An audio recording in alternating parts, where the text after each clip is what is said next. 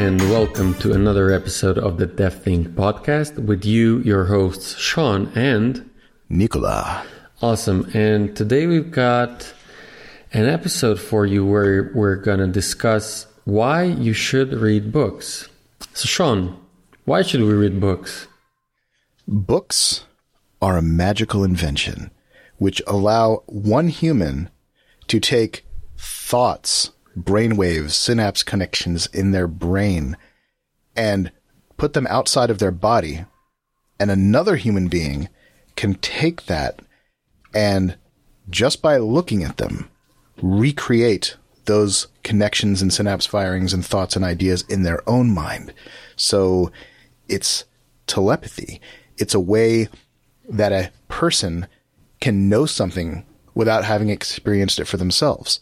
It's a way to become more empathetic because when you read something written by someone who's not you, who doesn't think exactly the same way you do, it helps you realize there are other people in the world other than yourself, and that they are maybe a little bit different than you are, and that they have hopes and dreams and fears and have sacrificed and lost as well.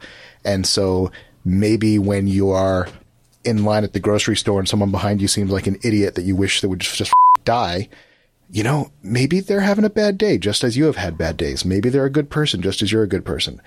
And without reading, the amount of time and effort you would have to spend to get to know someone well enough to build up that empathy, I think would be much, much greater. And we only have so much time in the world. So, I don't know. How's that for an opening thought? Actually, that's the best answer ever. So, best episode ever, closing in, done, period. I honestly thought that, I don't know where you pulled this one out, but it's awesome. So whatever I say won't make any sense. But basically, yeah, you should read books because it's cool.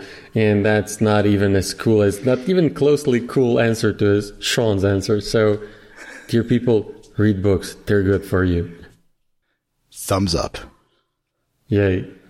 So actually, seriously now, and we can cut this one, or we won't. Yeah,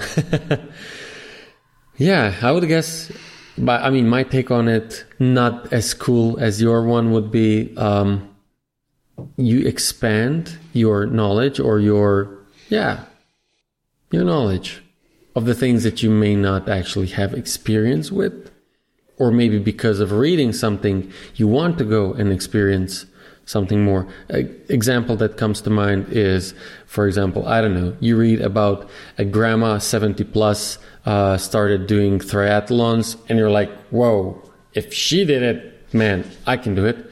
And boom, all of a sudden, you're on this whole new path for you, right? Another example would be you read a financial planning kind of book and you're like, oh man, my finances, they're really in a bad situation. Let me just implement like 3, 5, 4 tips that this guy is talking about. And all of a sudden, again, this all of a sudden may actually be all of a sudden after a period of like 1, 2 whatever years. But still, you did something to improve versus, imagine this. Imagine if you never read a book like this. Would you improve on your own? Maybe. I mean, there are always possibilities, but maybe not. And of course, we're talking here about books where you can kind of like learn something. But then again, I would actually argue that you have to read other, let's call them, as they call them, right? Fiction books. Why? Well, multiple things. You expand your vocabulary, especially if you're reading in your non-native language, right? Which I totally advocate. Also, you kind of like get new ideas, which you can, again, mix and match with anything that you're working on. And yeah, imagination is important. So yeah, books are awesome. Books are awesome. If only I could learn to read faster. Supposedly you can, but that's not the episode where we're going to discuss that. No, yeah, the vocabulary one is a very good point. Another is that even if you only read fiction, you will still get some insight into fictional characters that will give you empathy for a certain type of person, which is good.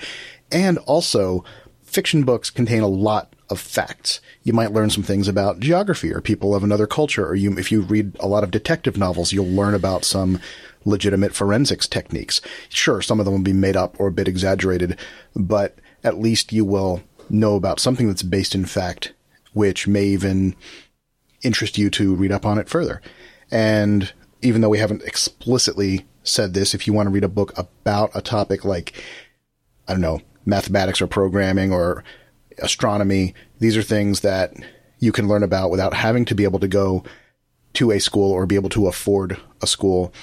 And as Nicola was saying before, you may get some knowledge, for example, your investing example, that maybe it's something you could have done on your own, but maybe you would have figured it out with 10 years experience. But if you read the book, you can get there now. And as we know, in investing and finance and anything to do with money, it's all about compound interest.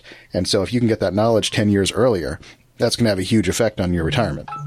Definitely. Awesome. Conclusion.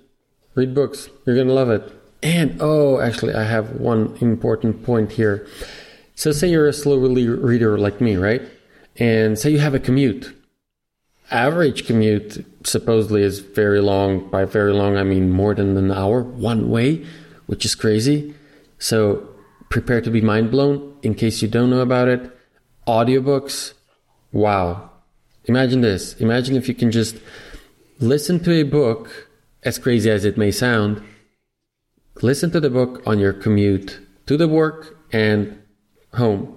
So basically, imagine if you get like 2 hours, or just let's say, just 1 hour per day of actual listen time, which again, it can be fiction. So, you're improving your vocabulary, your whatever, or it can be an actual book where, kind of like non-fiction book where you read about certain topics, learn about them. You can actually, there is Brian Tracy, whom I very much admire as a writer. He has actual data on it where he said that average commute time in US translates to, and in hour-wise, a full college year's worth of, hours. So what he's saying is, and what I'm trying to say is, while in your car, you can get a college worth of education just while driving. Boom, mind blown. Again, they're not paying us. I don't know why yet. But Audible, awesome service, awesome service. There are services like LibriVox I don't know how you pronounce that, LibriVox.org, where, people like you and me can just go and read a book. But then again, let's be honest, it's not as professional as people who do it for Audible. And, there's that. Try it out. And if you can listen to a podcast, you can listen to Audible. Exactly. All right, everybody, that is it for this episode. Thanks for listening. Bye-bye. Thank you for listening to the DevThink podcast. You can contact us at info@devthink. That's DEVTH.INK. Now, go accomplish something.